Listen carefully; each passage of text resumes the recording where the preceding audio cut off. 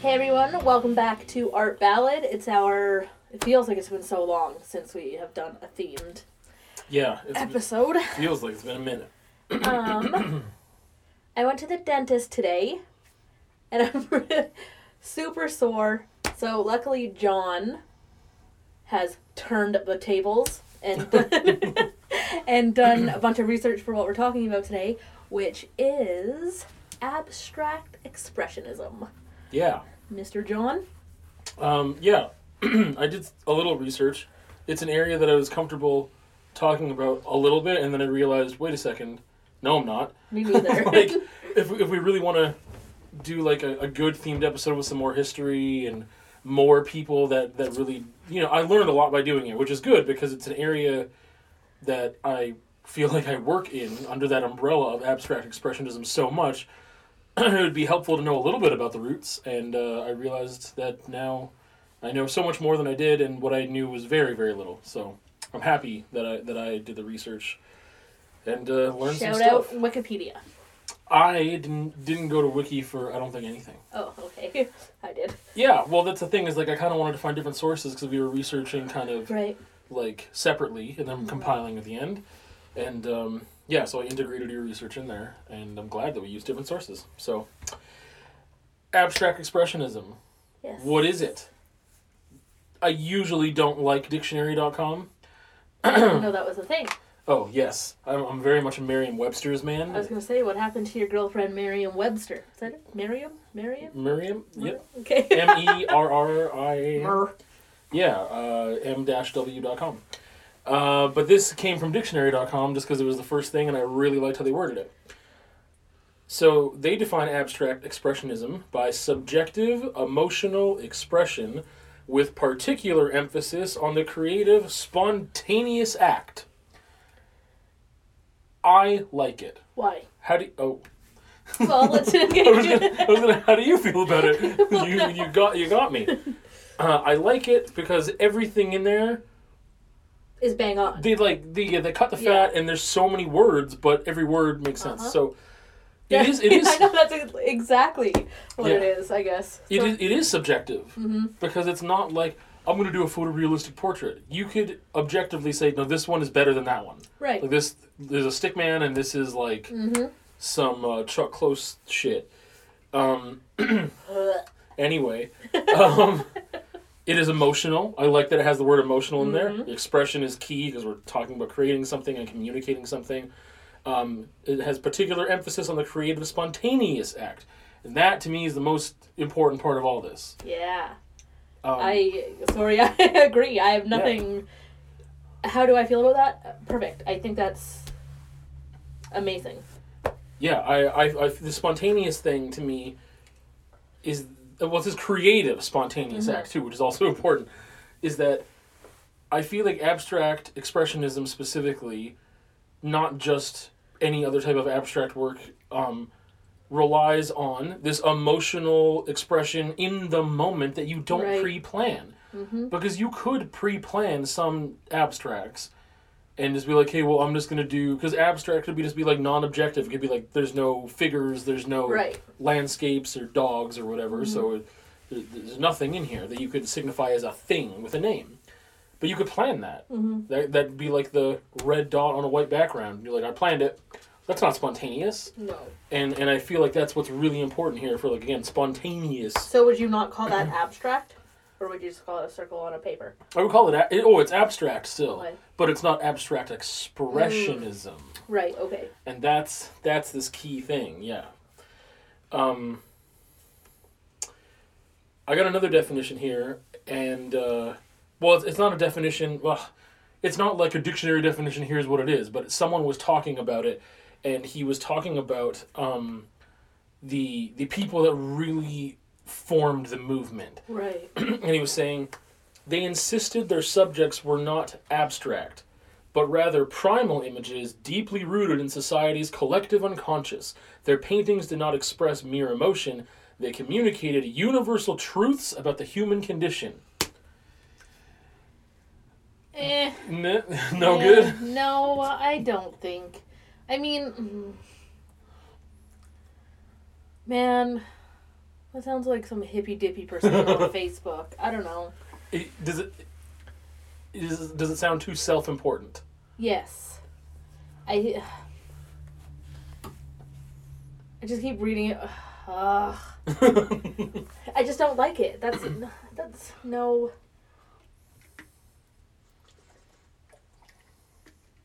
No, that's it. That's all I got. Well, the first one I feel like is very open still. Like it defines it. It puts it in a corner of like, hey, this is this thing, and this is taking it to this other level, and being like, no. This is this extra layer of. It's mostly the last part. It's not merely emotion. It's communicating universal truths with the human condition. See, and no. Okay, here's where I get caught up in this. I really like being self-important. No, not you. But the thing is that I feel that it's hard to be spontaneous if you have this, like, I am communicating the utmost truths of humanity, yeah. And, like, that's my really self-important, grandiose voice. So I'm just gonna put some sheets on the couch. Yikes.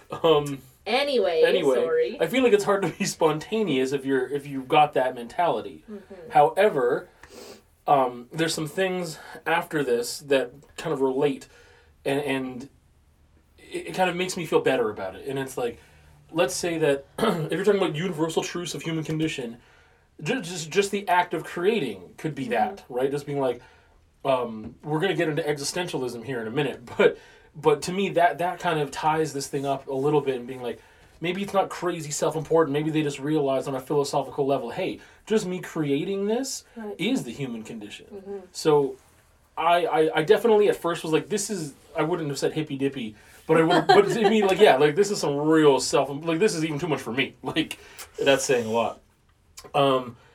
But we'll get back to it. It sounds like Buddy just smoked a lot of pot before he said this. Yeah. I don't know, man. I really don't like it. Well, we'll see if you can come around on it or not, and maybe you won't, and that's okay. So that's a little bit about defining what we talk when we talk about abstract expressionism, the concepts behind it, and what separates it from other things, even other abstracts. Not always necessarily in the way they look, but in the intention and purpose behind them. So a little bit of historical stuff, and we'll kind of just pepper things around, and of course it wouldn't be an Art Ballad podcast if we didn't go off the rails. So it was an art movement that started in the 1940s, specifically New York City. It gained popularity and became one of like the leading artistic trends in the 1950s. It really kind of like peaked, and I guess it wasn't just in the USA, but it brought the USA to the forefront of like the art world for the first time. First time it seemed like in history it was like, yo, the US, they're doing like important art things and they're leading this. Mm-hmm. Whereas prior to that, different places in Europe. However. I just want to say something. Okay. We can't be like, ooh, the US is. It was immigrants that did it. Refugees, immigrants, people that aren't from there. Which is every white person ever. No, don't. Don't. It was the people that were fleeing from Europe that... Some of them. Lots of them? Yeah. Okay. Yeah, but they still... The attention was still on the U.S. Right. It's not like it went back to, this guy's from Germany, so really Germany did this. Because it wasn't just one person, which is kind of arguable. But yeah, so it kind of put the spotlight on the U.S. for the art world for a bit. Previously, like most recently then, it would have been on France. And what was happening in Paris specifically. You just talked about immigrants and like people coming and fleeing from whatever. And so a name that I'm going to go into more detail with later, Hans Hofmann. He was one of these people. Hans. What did I say? Hans. Hans Hofmann. What did I say? It was me. I'm funny. Oh, I missed the funny. Hans Hofmann is the one who bridged that gap. So I want to talk more about him later. But he did some of his education in Paris. and so he Okay. so he wasn't like he's German, but like he had some of his education in Paris, and then he ended up like going back to Germany, and then it was like, oh, Nazis, let's get out of here, and then he went to the U.S. Right. And so he's kind of a huge, arguably the person who started abstract expressionism. But at least I want to get into more on it later, because I just mentioned Nazis. So World War II was a thing, and that happened. And like you said, many people fled because of that, including people like Hans, Right. and other artists and whatever else, and immigrants, and there was reasons, and like you said, refugees and whatever. So that brought a lot of people seeking asylum and whatever else, and a lot of them came to the U.S. Because of the horrors of the war, it is said that a lot of these artists were really talking about existentialism, that it really appealed to this group of artists that was starting abstract expressionism. Through, I wish I remembered who I'm stealing this, or I'm summarizing this from. Through the artist's physical struggle with his materials, a painting itself might ultimately come to serve as a lasting mark of one's existence. And the way I read that denotes that those are not my words. But yeah, that is one of those things that I tie back to that, oh, this is a self-important human condition. Right. And I really feel something personal with this. With my artistic practice. I think it's very a heavy... When I read that, I was like, he would pull this. Like, he would pull this piece of information. Yeah. Because it is you. Yeah. Very much so.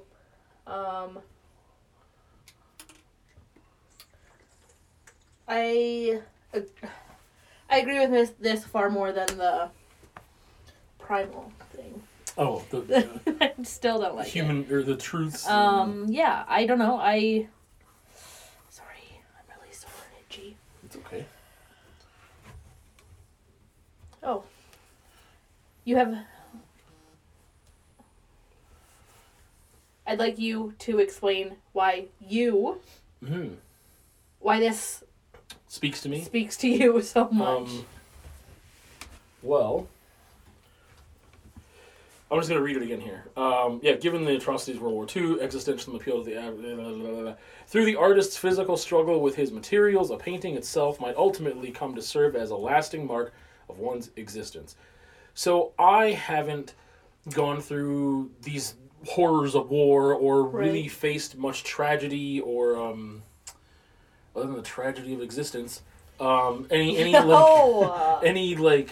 Fucking someone's gonna come do a welfare check on us. I haven't gone through stereotypical traumas and all this stuff. Right. So that part doesn't apply to me. But the leaving behind of something, the existentialist part, I don't know why there's something in my anxious nature, and my anxiety stems a lot from mortality. I don't know why. Yeah, keep going. I raised my hand. No, you can. I don't know what people's fear of ending when they're dead is. Because that's it. Yeah. That's not fun. But you're dead. You know what I mean? Yeah, but you know that it's gonna. But that's the thing. That's why animals who aren't aware of their own mortality or anything, they're just so happy and just, I'm just doing the things I'm supposed to do in nature and stimuli and just do whatever. They don't know the terror of this is going to stop. Yeah. Like, they know that, like, something's trying to get them sometimes, but I don't think they realize, like, that thing means death and what death is. They have a concept of that. But we do, and I do a lot. Well, so like the awareness of that, just the thing is that it could happen at any second. It could happen right now, because like I could have a heart attack, something could fall from the sky and land on us. A jet could come. Like, things happen. Those things are documented that happen. They're not crazy. Like, do you know how many times I daydream? It's not really daytime because I'm laying in bed at night.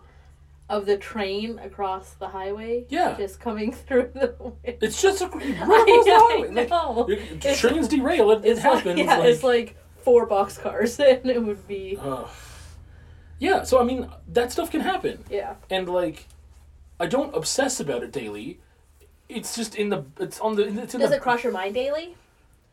I wouldn't say daily, because when it does cross my mind, like sometimes it's easier to push out than other times. Right. If I'm that's the thing. If I'm emotionally in not a good place, it's way harder to get that out of my head. Right. Even though it could be completely unrelated, it's just like way harder.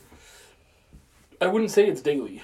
It's just, I mean, sometimes I'm just really anxious for other reasons, and then I just start thinking like,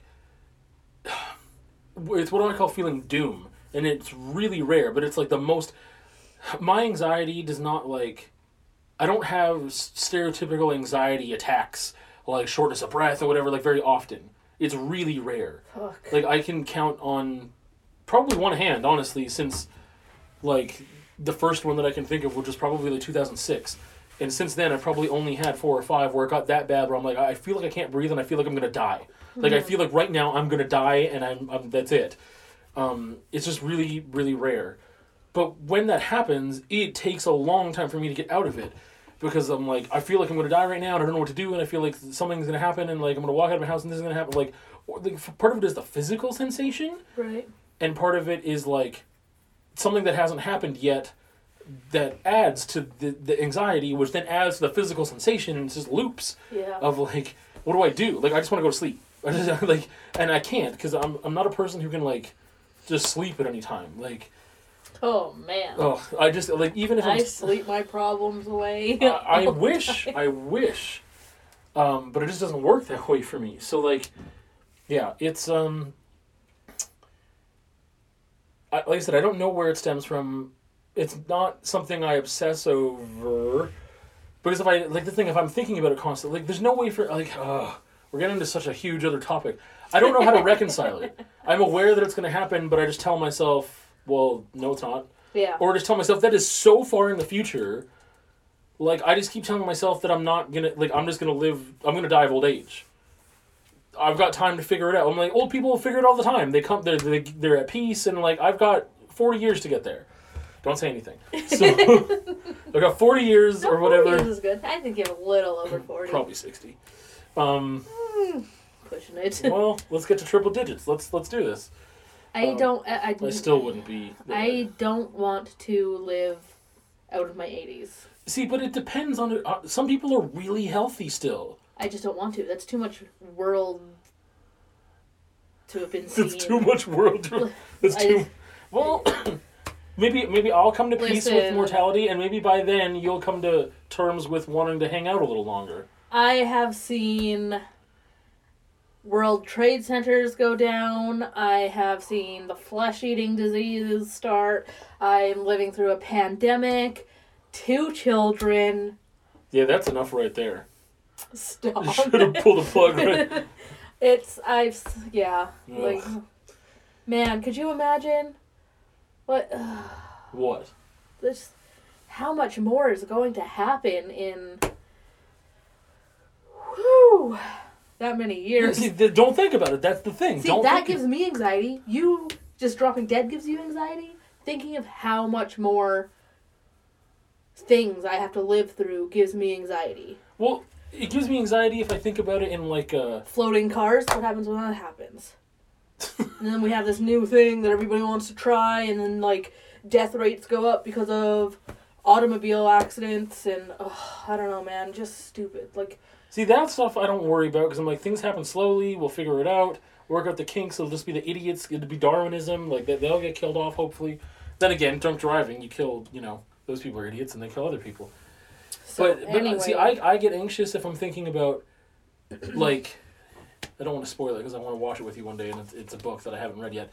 What? The Road, which I just spoil it. But if I think about, like, post-apocalyptic, if I think of, like, World War III, that gives me anxiety. Because even if I live through it, I don't want to experience that. Right. I don't want to be, like, scrounging in the dirt for slugs to eat or whatever, like... You know what I mean? Like, I don't... Right. That's not the existence I want. I just want this. This is cool. I like this. Like, things would be better, and I'm very privileged. First world, Well, the state just needs to make better choices, and I think World War III won't happen. Anyway. That's really funny. We got full circle. We went from World War II to World War III, and it was like 10 minutes of ranting. I like that. Good teamwork. Hell yeah. Anyway, so I identify with that. The act of painting in itself ultimately comes to serve as a lasting mark of one's existence. I've talked before about, like, okay, if I can't live forever, like some of my stuff can, though, it doesn't really help me. Like, it doesn't really help my anxiety. That makes me anxious. Fuck. Well, it doesn't help my anxiety because I also know, like, some of my stuff is probably already in the dump. Someone's painted over it. Somebody, like, it's at Value Village now. Like, I don't know. But maybe some of it will get, like, handed down as, like, not because I'm famous, but because someone's like, oh, I really love this painting and I want to pass this on to you. Like, ugh. You can't die while we're together. So we're going to have to break up prior. What does that have to do with this? I don't know, because it's just like... You're the one who wants to... Think about all your paintings and your writing and your... Jordan. Oh, you don't want to deal with it. No way. Oh, okay. I want one painting. That is it. Oh. Oh, that's so nice. You want a painting. See, but I didn't... Like, okay, we're talking about my non-existent will right now, but it is my literal, like, will as in, like, not legally, but, like, my desire is that all my art things, I have written in one spot that I would like you and Jordan to figure out what to do with it. Like, even not just things I created, but even, like, my books or, like, whatever. Yeah, like, that's what gives me anxiety. Yeah. Well, Jordan has to... I mean, Jordan's younger than me. You're younger than me, too, though, so... Jordan's younger than me. No? Yes, he is. Is he? Yeah, by, like, a year and a half. No. Yes, he is. By, like, 2 days or something. I don't remember. I don't think it's that much. He just turned how old? I don't know. I'm a bad friend. He just had a birthday, and I don't remember how old he turned. I think he just turned 28. I think he just turned 29. Call him. I'm not going to call him, but I could figure this out after, because I'm pretty sure I made a joke, like, next year it's the 30s, the dirty 30s. I think he just turned 29. Anyway, that's enough about Jordan. Jordan gets brought up somehow or another, like every other episode. Jordan's my main man. Okay. Well, that's weird, but anyway, so this is where we bring in Jerry Springer? No, I was going to say one of my favorite quotes that had to do with... Oh. I wasn't going to go deeper into the hole. I was going to, like, help us get out of it. Sorry. That humor is the knife which we cut through the forest of despair. And that's why there's a time and a place for joking about anything, like death and other things, because we need to get away from those things and escape. Yeah, okay. So that's the thing. There's a part of me that, like, it doesn't make me feel better but it makes, like, it doesn't really, but it must a little bit, like, just a fraction for me to think about, like, there's a self-importance thing again. I'm like, what if people are still looking at my work, or they know who I am, or that, like, somehow I can live on, even though, like, right, so you die but live on. Yeah, but the physical sensation is over for me, so the rest doesn't matter. But then I'm like, yeah, but it'd be, I mean, like, I'm still reading these works from authors that died hundreds of years ago, and, like... I'm not stopping until I'm in textbooks. Well, it's easy. You can just pull a Unabomber or something, and then there you go. I'm not stopping until I'm in textbooks and I can read about them. For something that's positive. Yeah. And, anyway, so yeah, that's kind of that tie-in again of, like, immigrants coming here, why they came here, but also maybe why those people specifically were doing the type of work they were doing. Mm-hmm. Another really... We'll stop getting into the heavy stuff soon, I promise. I got a lot of voices in this episode. Yeah, I'd say. You'd think there's 4 people sitting next to me. Yeah, you, and then one of me. That's funny because it's true. So, Barnett Newman, he was an artist that was associated with the abstract expressionist movement, and these are his words here. We felt the moral crisis of a world in shambles, a world destroyed by a Great Depression and a fierce world war, and it was impossible at that time to paint the kind of paintings that we were doing. Flowers, nudes, the figure, like, these were things that they were doing. Now, this is the area that I was kind of a little bit comfortable with talking about. There's not a lot to say, but just having to take art history classes in university for my degree, it was like, well, every art movement is just a reaction to the one that came before it. Mm-hmm. There's like we need to get away from that. Like, no, that stuff sucks. It's like rebelling against your parents. It's just like, yeah, that thing sucks now. I don't like that thing. Let's do this. And you write a manifesto, like a very literal, like, I mean, what's his name? Salvador Dali, you know, when he created the surrealism, he wrote a manifesto. This is what surrealism is. This is what art is. And if you're not doing this, then fuck you. Like, that was basically, it was like, art is surrealism and every other thing sucks. So get it out of my face.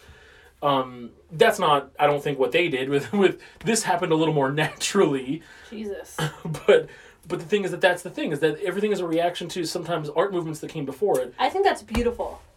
I think that's absolutely beautiful. Yeah. Yeah. I really like that. Oh, good. Well, sorry. The thing is, like, this isn't necessarily a reaction to the art that came before it. It kind of is, but it's also, like you said, because of the time. It was just like, we're going to paint flowers and, oh, look at the body, it's so beautiful. And it's like the atrocities of war they mentioned. And yeah, I think that's beautiful. I think that's great. I like that a lot. Mm-hmm. He also mentioned the thing about the cello, but I took that out of the quote and then I brought it back. Good job, Mr. Newman. What about the cello? It was just like, it was impossible to paint the kind of paintings we were doing, flowers, reclining nudes, people playing the cello. Oh, like, well, I don't know why I took that out, but yeah. Because that's the thing. It was like, yeah, we don't need, blue guitars and whatever. Like, anyway. Yeah, so that's kind of how this movement got rolling a bit, as well as a response to what's happening in the world. Right. And that is also... I think that is the most art thing ever. Yeah. Most artistic art thing. Well, you know what I'm saying. Sure. Yeah. That makes sense. Yeah, and then, like I said, that's just a thing. It's like, yeah, it responds to the art before it for some reason, and this is why.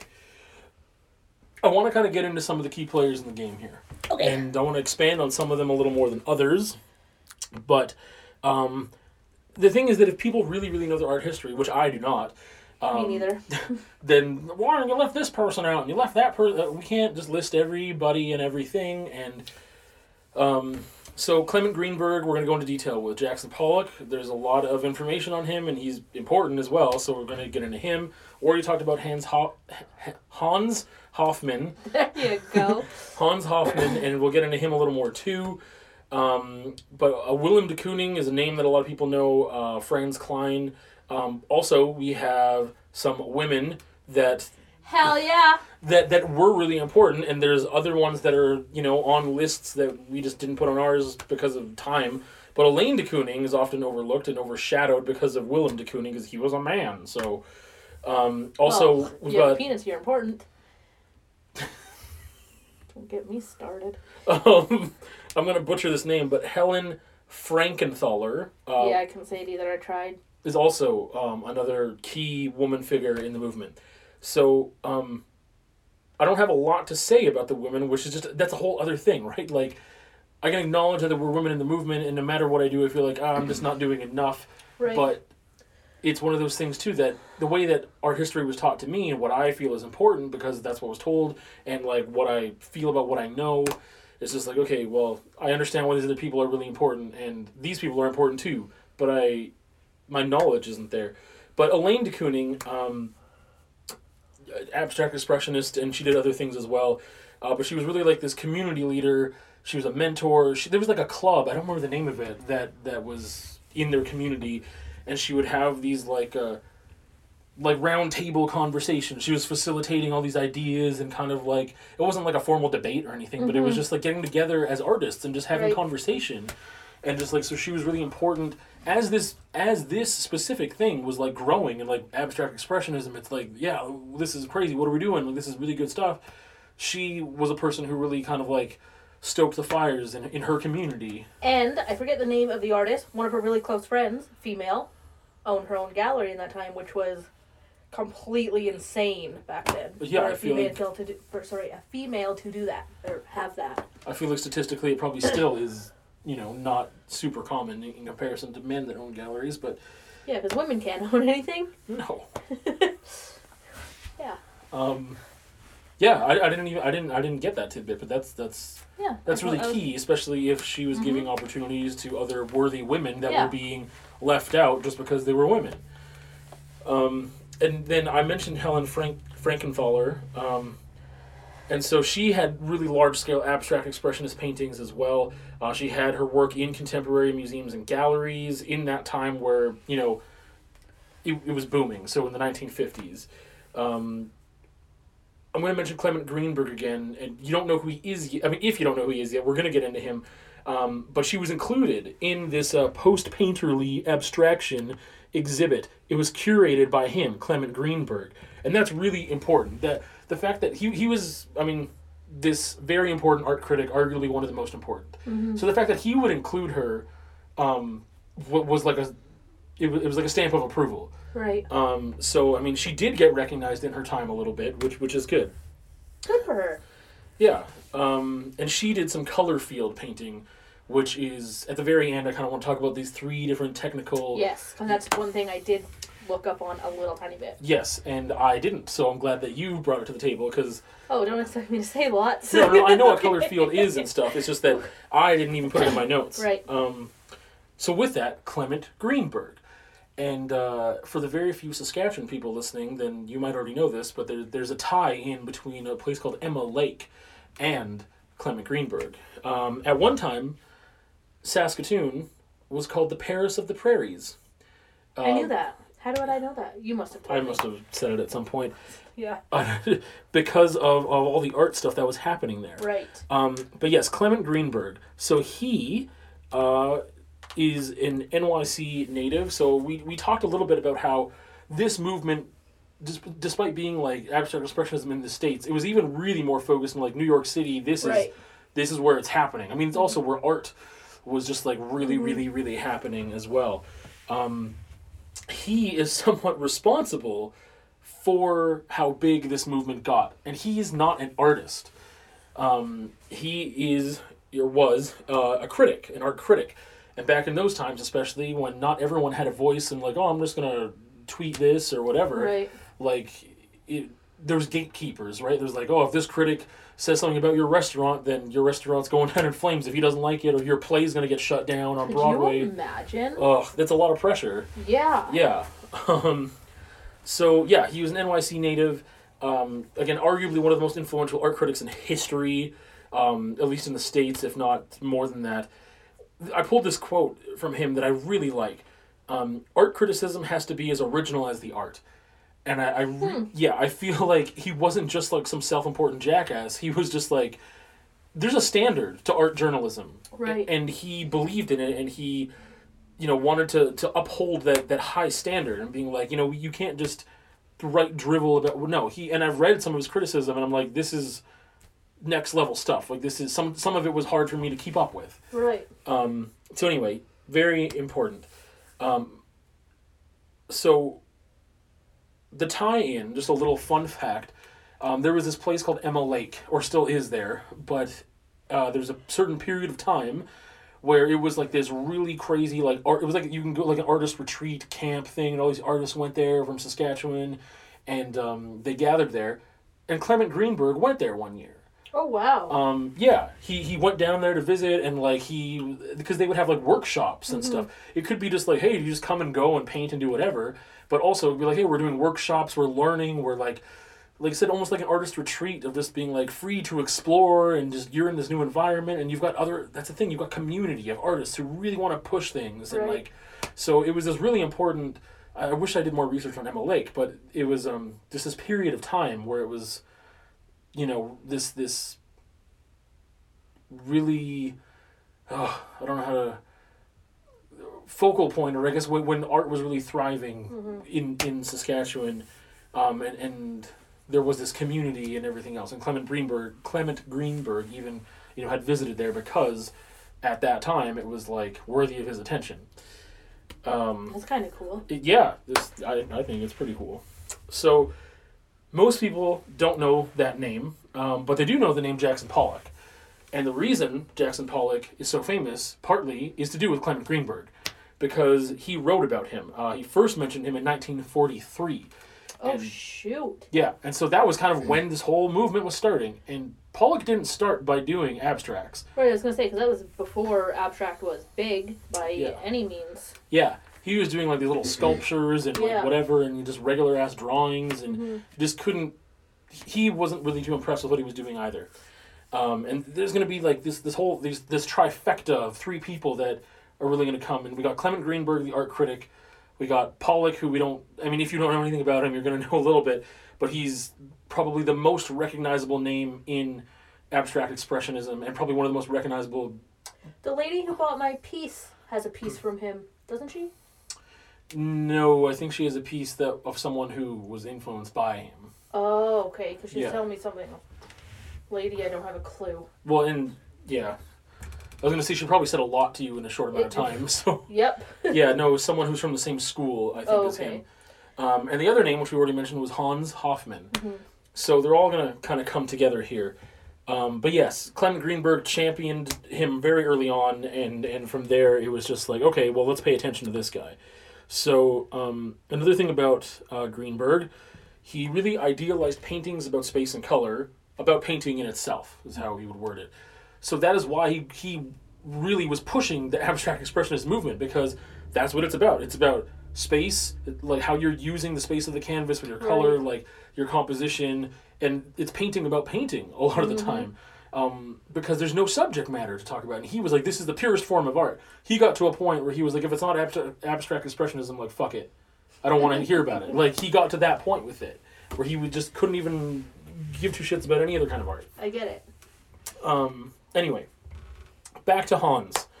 I really like this phrasing, that he was concerned with the disillusion of the subject, which is really, again, what abstract, not just expressionism, but what abstracts are all about. Non-objective work is the subject is gone. If the subject was a human figure before, that's gone. If it was a landscape, no, gone. Like the subject isn't there. The subject becomes painting in and of itself. And he is seen as one of the innovators of this movement. So we mentioned that he went to Paris to do some studying, went back to Germany. Oh, Nazis, I'm out of here. New York City, here I come. So that's kind of his story there.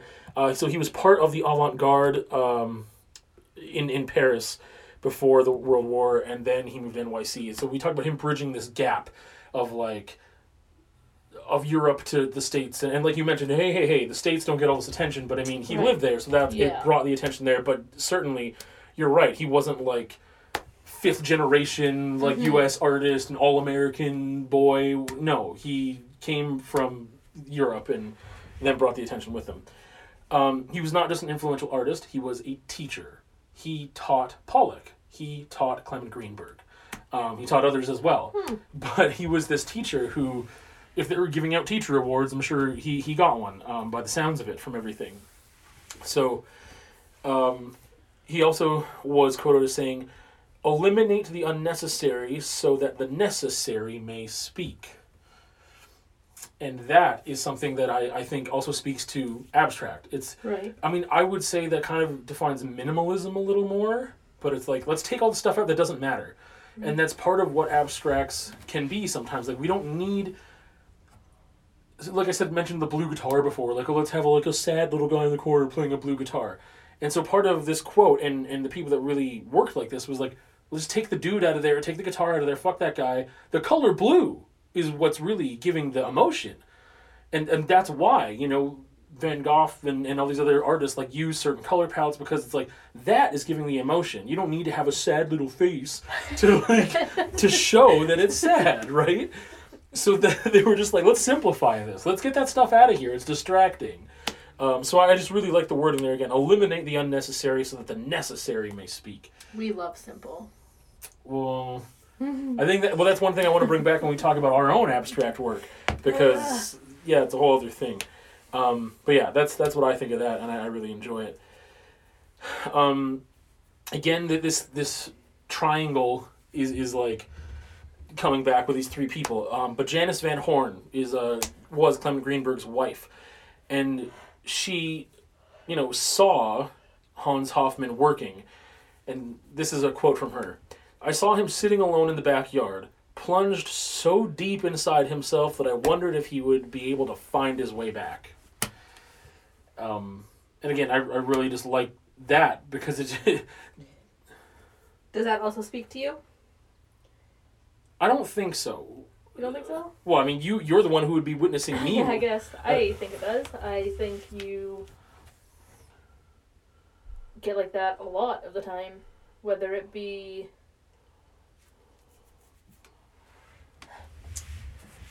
How do I want to word it?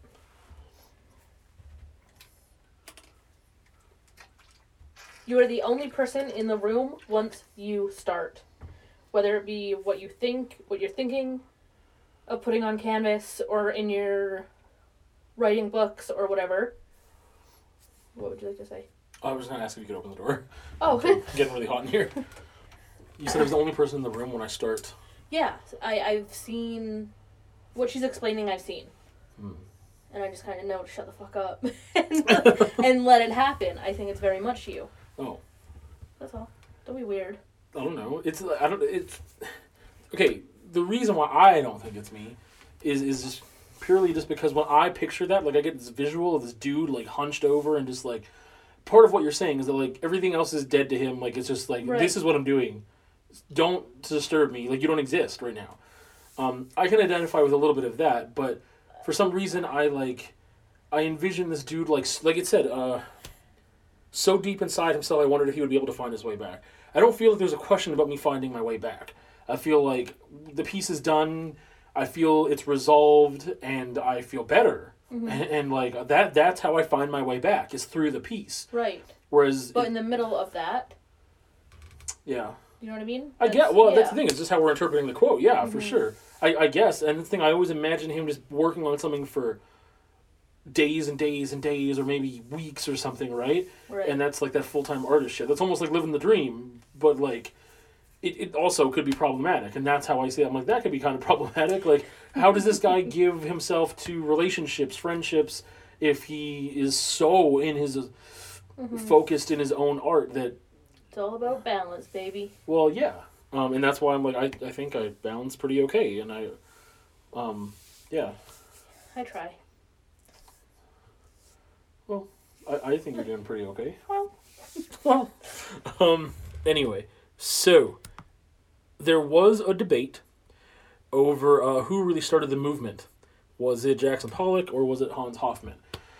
And I don't know enough about it, but I mean, all these different sources I looked at, they're like, it was Hans Hofmann. I mean, he was a teacher and he did this and blah, blah, blah. And they're like, oh, no, Pollock started it. And I was like, okay, well, Pollock, I'd never heard of Hans Hofmann before this. I just hadn't heard it. And I was like, how do I not know this? And I just think because Pollock was such a larger-than-life character, I think that's why that happened. It even goes down to the drip paintings, which we'll get to, and Hans even was like, apparently started doing them before Pollock did, and Pollock was like, maybe I should do that in my work. So, I don't know, there's a little bit of contention there, and I don't have all the answers. Something that I really also enjoyed, that Hans Hofmann, when he was teaching, asked Pollock as a student, do you work from nature? And Pollock replied, I am nature. And then he dropped the mic and he walked away. Just like that. Just like that. Man, I don't know what they're having this argument about who started it. I think that it was a joint thing amongst multiple people, and they're all artists, and that's that. Well, someone said something that, I'll get back to this quote because I really like it, but someone said Sorry. something, no, it's okay, it's good, because someone said, like, who cares who did it first? It's who took it further. And so they say, yes. So they say Pollock. Because we all know Pollock. I don't know. So. Well, I mean, you've heard of Jackson Pollock before. Right. I don't think you've heard of Hans Hofmann. I haven't. No. So if by using that logic, I'm like, hey, Pollock, it's him. Like, it's like if someone had an idea, but you stole the idea and you did it better, right? Then you kind of have the idea now. Yeah. Anyways, they're all artists that started it. You're such a, like, this episode of Seinfeld that I can just... There's like this race going by the window. I've never seen Seinfeld. Okay, well, anyway, you've seen enough to know you don't like it, so don't lie. That's like breakup material right there, not liking Seinfeld. But anyway, there's this woman, and she's like, "You're all winners," and then everyone's like, "What the fuck?" Yeah, I saw that. But that's what I think sometimes when you're just like, everyone's an artist. They all did it. It was a joint effort. No one should get more credit than anyone else. Well, I mean, nobody should get the participation badge, but I mean, obviously somebody started it. Yeah. But it was a group effort.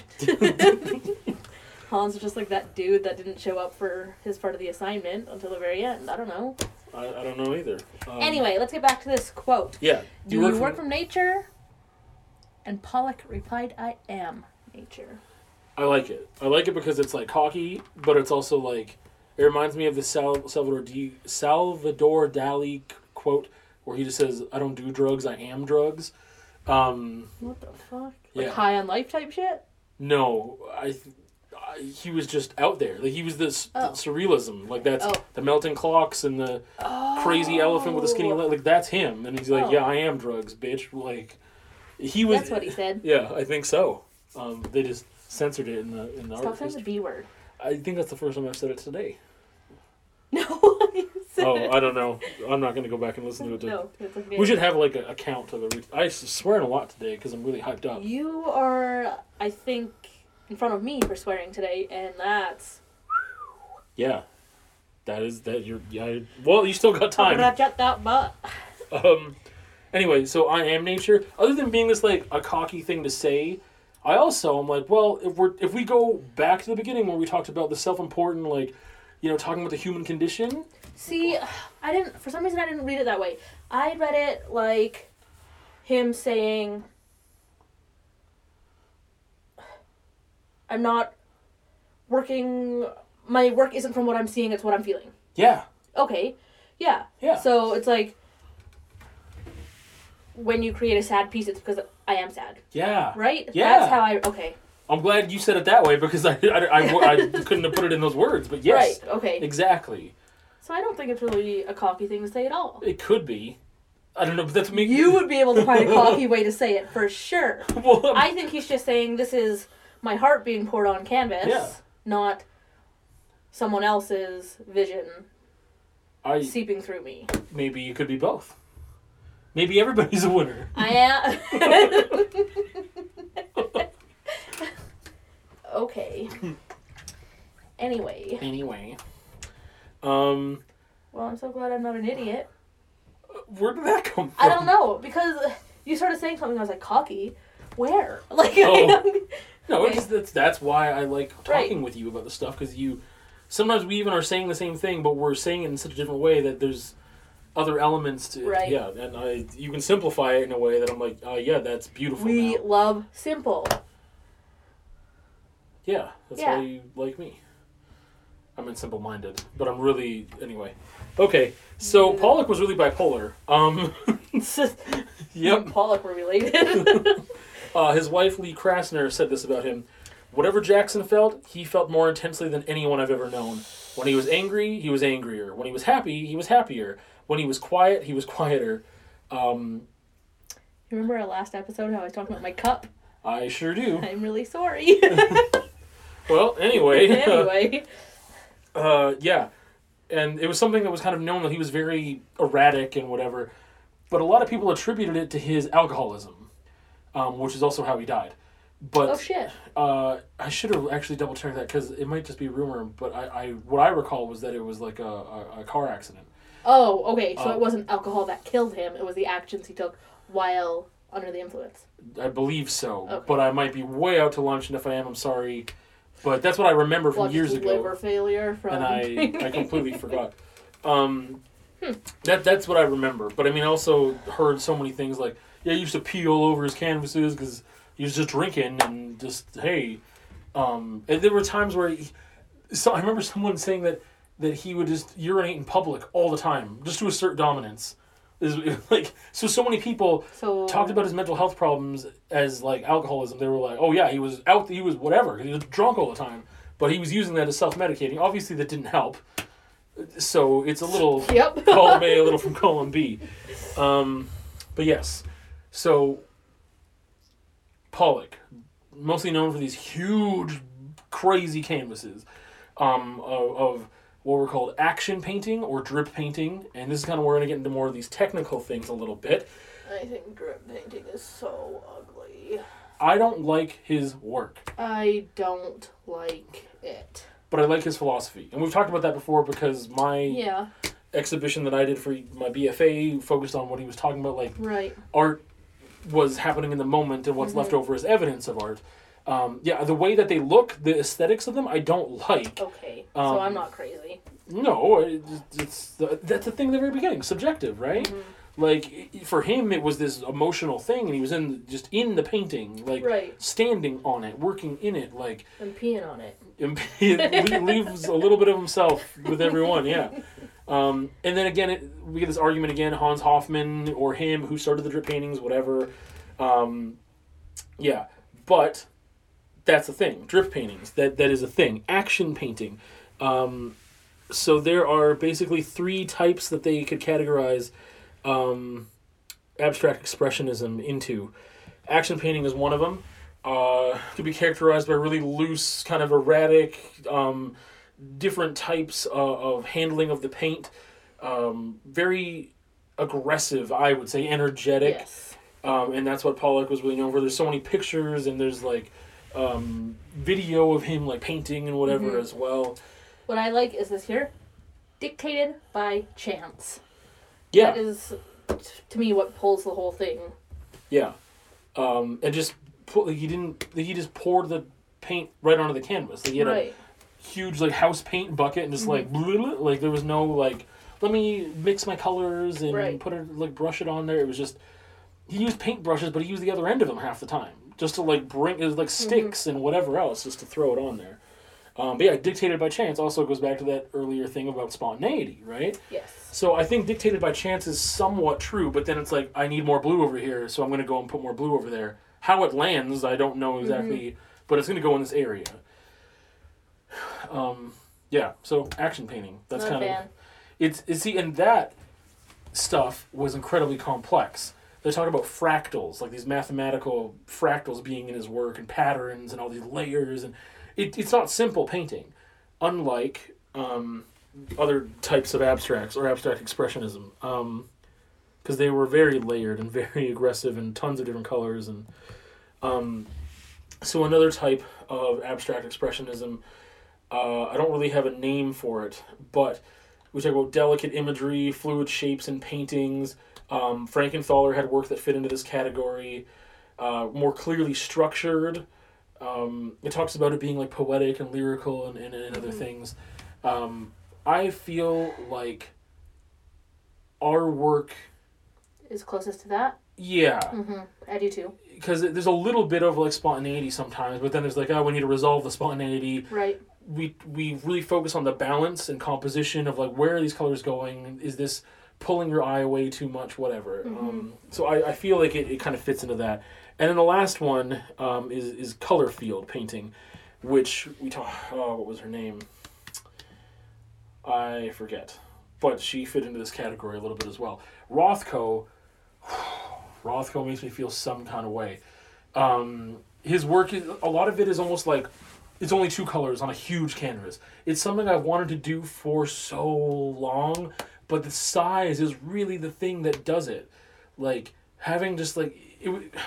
We talked before about just like Clement Greenberg talking about like, it's really just about the shapes, the space, or not shapes, the space and the color and the paint itself. And there are, I wish I could remember, was it Seurat? I don't remember the name of the artist who like, he used this one blue so much that blue became important. Like it was really about that color, and I don't remember what artist it was. But like Rothko would have these huge paintings where it's just like 80% of it is one color, 20% of it is another color, that's it. And like a straight line sometimes. And I was like, it's beautiful. Like it's just because it's so, it's like if this door was just flat red. Like it might, I don't know, but that's the thing, some of his stuff has a lot of depth to it. It's not just flat. But it's not like all crazy all over the place, different strokes. It's like, I don't know blended what and his work faded. even looks like. I'll have to...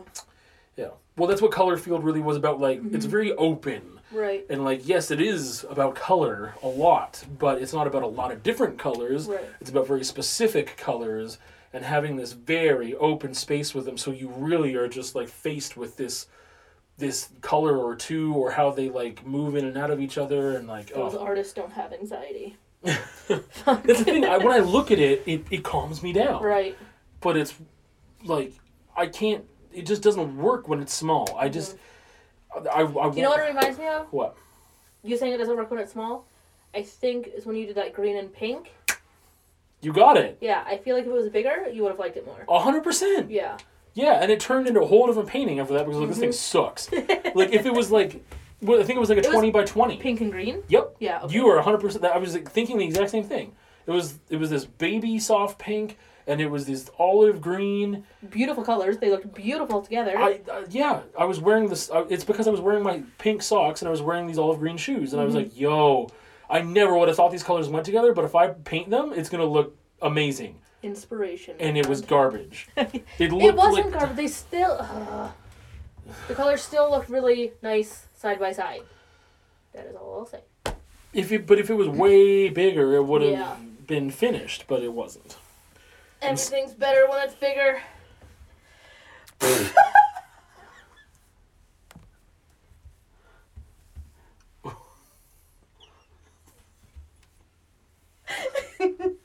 Okay. Is that where you drop the mic? Just remember 44. Well, I'm not taking that out. That's staying in. Anyway. Yeah, so that is a little bit about abstract expressionism. I kind of want to wrap up. I think that was really fun. That was like... I feel like it's usually me coming in with all this, like, educational Yeah. shit. That was really cool. Well, good. I was having I think it was the pain in my mouth that was stopping me from actually finding information, researching. That's okay. I kind of want to wrap up with talking a little bit about how we work with abstract expressionism. Okay. But we just talked about stuff from the 40s and 50s like the whole time. Right. And I feel like those three categories are almost kind of dead now. I don't feel like that's what happens when you get into postmodernism and postmodernism, and nothing means anything anymore. Everyone does whatever they want. Yes. Even now musically, it's like the genre is dead. Like people are mixing genres all the time, and it's like we got metal and hip hop into this new thing, and it's not rap rock anymore, and there's EDM in it, and hip hop. That's the worst. Anyway, I'm just saying, like, with so many different kinds of art, like the genre is dying, right. And people recognize they can just do whatever they want to do, and that you do it a certain way and it works. Yeah. So I am curious as to, I guess, how you feel. Okay, I feel like we fit under this umbrella with a lot of our work. Okay. Is the thing. I feel like your abstracts are abstract expressionism. Right. So... What are you asking me? I wish I had a more pointed question. I just kind of want to know how I just want to know how you feel about, I guess, fitting under that umbrella with knowing a little bit more about the history of it and, like, how you express it, how you... I feel like I almost fit perfectly into the second... category of... Yeah, category. Yeah. I'd get there eventually. Yeah.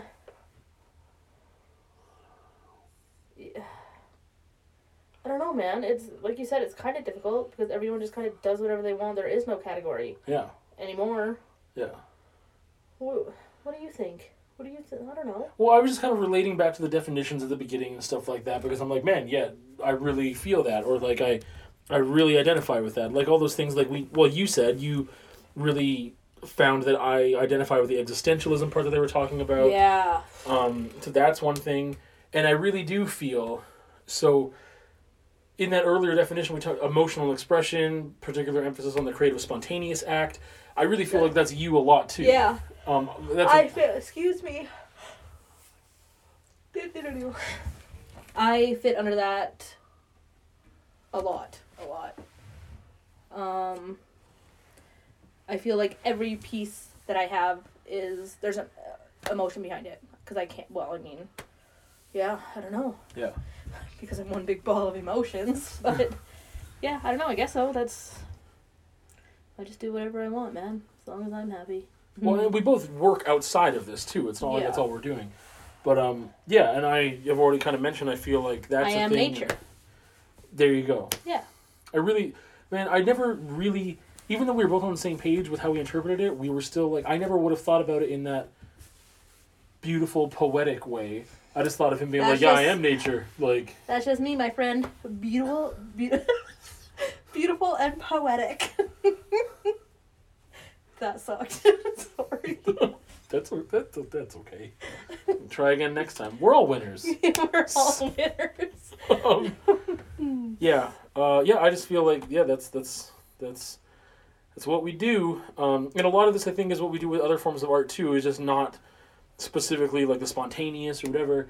And I even tried that color field painting, and it was a disaster. And when it did not work out, I completely flipped into this spontaneous, really aggressive thing, and I ended up calling it sugar, honey, ice, and tea, which you can decode that and figure it out. But I really like it now.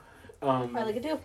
Yeah, it's not what I wanted, but that's the thing. I was like, screw this thing, and then I got really emotional about it, and was like, I need to fix this, and I'm not going to do it in this color field measured way. It's really difficult for me to pre-plan an abstract. Because it doesn't... I agree 100%. It doesn't feel like an abstract if I pre-plan can it. go in with everything, with a mood, with the colors I want, with, thinking of where I want these colors, and darker's on the bottom because it's heavy. That's not what it ends up like. Yeah, and then you get there, and it's just, yeah. Yeah. And then I just feel like everything is forced and it's no good. Yeah. Well, just like nature, I'm going to make like a tree and leaf. That's our outro.